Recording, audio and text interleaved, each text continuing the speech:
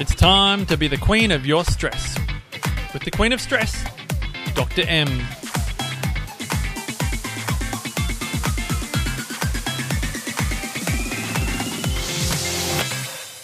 Hey there, BQS listeners, and welcome to our 17th episode. I'm Dr. M, and this podcast is designed to help inspire change in how you see, manage, and use your stress so you can be the queen over your stress and it not being the queen over you. In today's episode, as per usual, I'm very excited to be discussing some of the signs of stress. I really want to revisit them coming into 2018 because I think it's easy for us to hear these things once and then sort of put them on the back shelf and not to keep implementing them and not keep our awareness in the foreground or forefront of our mind, if you like, so that we can keep an eye on when our stress is perhaps getting a little out of control and when we need to start reconnecting with actions that can help us reduce our stress.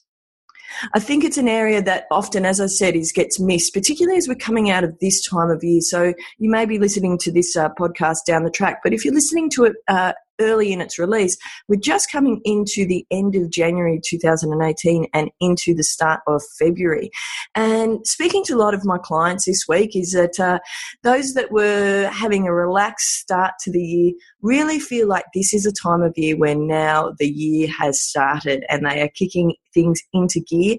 They're getting themselves organised. You can see that just even if you look at all the local marketing of gyms locally, as everyone is starting their 6-week, 8-week, 12-week challenges over the next couple of weeks, because certainly in Australia is all the kids are on their way back to school in the next week or so. Some have already gone back to school this week. In New South Wales, which is where I live, is that they're certainly heading back next week.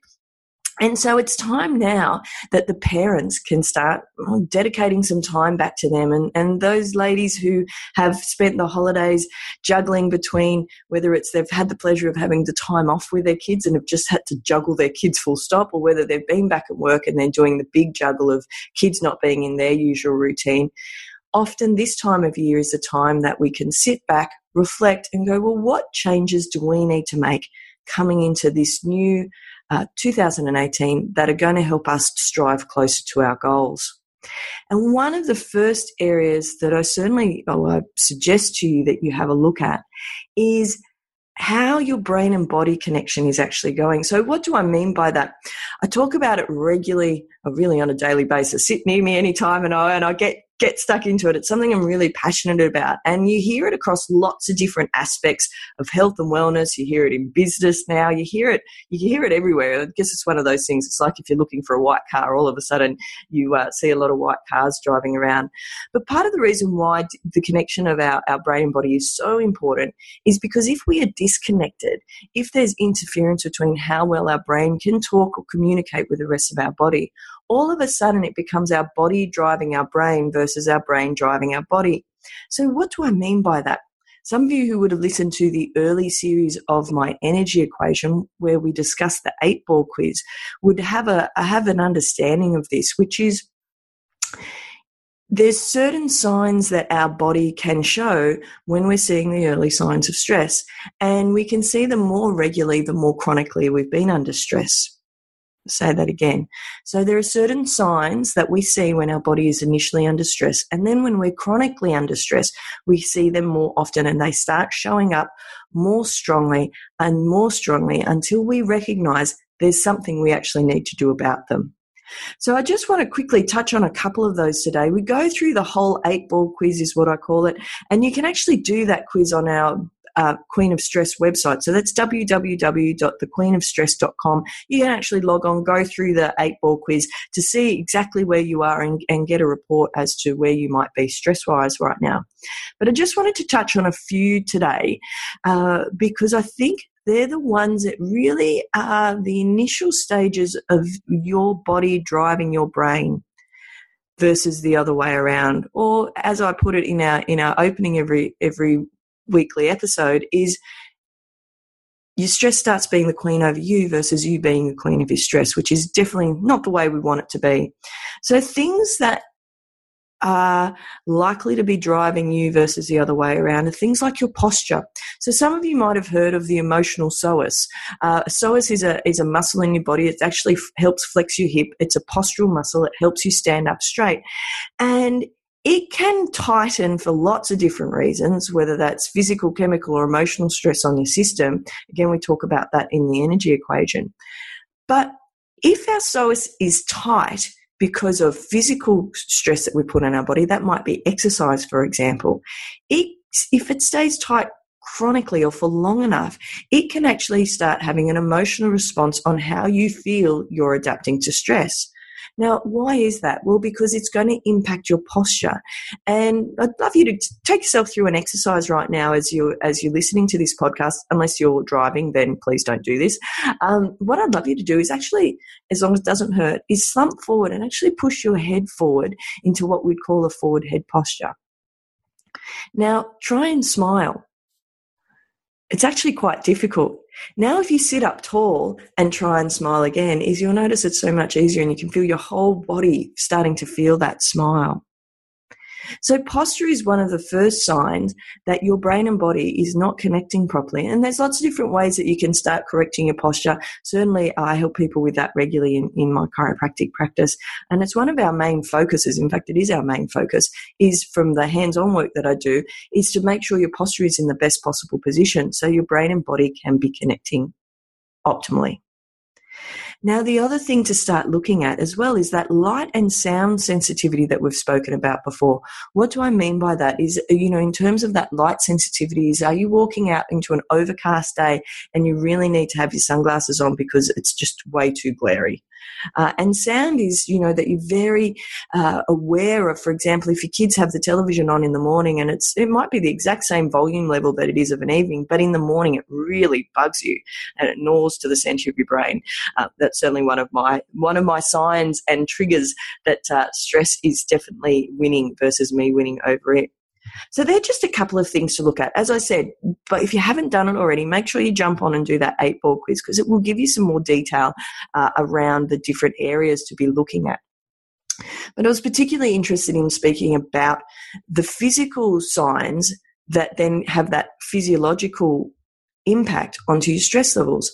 It's like I was having a conversation with one of my clients the other day, and he was quite nervous about a practical exam that he had to do. And I was talking to him about a great thing that I'd watched on one of the Mindvalley masterclasses around stage effect, which was amazing. A guy called Eric was speaking about it. And he was speaking about how when we're actually looking nervous and excited, it looks very similar, except for how our eyes are moving and how our voice is actually our tone and our speed of voice. And if we can control our eyes to be more of a gaze rather than darting around, and we can control the pace of our voice, is how big of an impact that can actually have on whether people perceive us to be excited or nervous.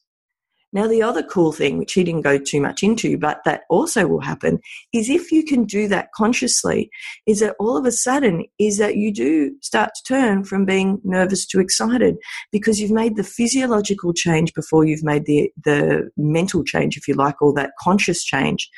So we can do it in the short term, for example, trying to look excited versus nervous, or it has the reverse effect, which is if those physical changes have been there for the long term, it can actually start having a negative impact onto your system.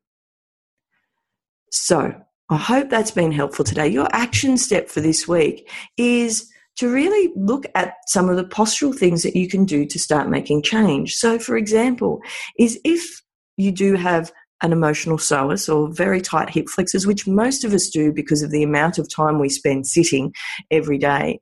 And that in turn usually means tight hamstrings. Is what I would suggest you do for your action step this week is as you are getting up in the morning is to go through some hamstring stretches and some hip flexor or psoas stretches. They don't have to take very long. It can just be a couple of minutes. But actually start moving those muscles as soon as you're up in the morning to wake them up, to start actually your day in a less stressed state than what you were the day before. So before we finish today, BQS listeners, top 5 for this week.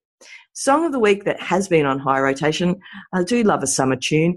This tune is from Sigala. It's Came Here for Love. It has definitely been on high rotation and up loud in the car this week.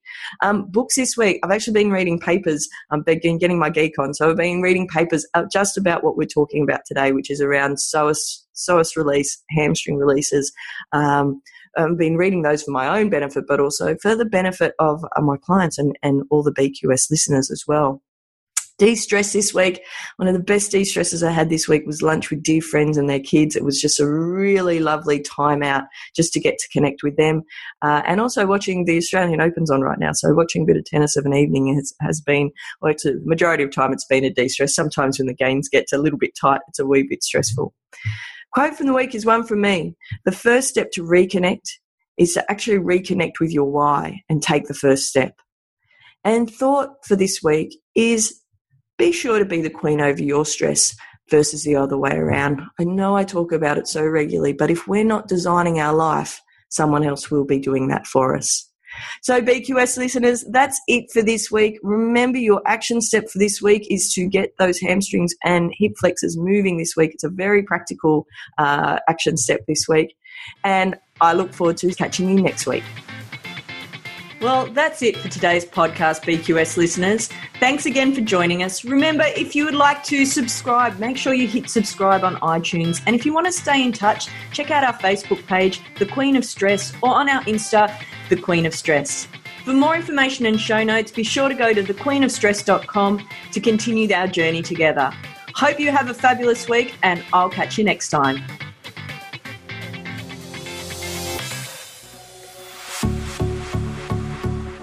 This has been a production of TheWellnessCouch.com. Check us out on Facebook and join in the conversation on Facebook.com/TheWellnessCouch. Subscribe to each show on iTunes and check us out on Twitter.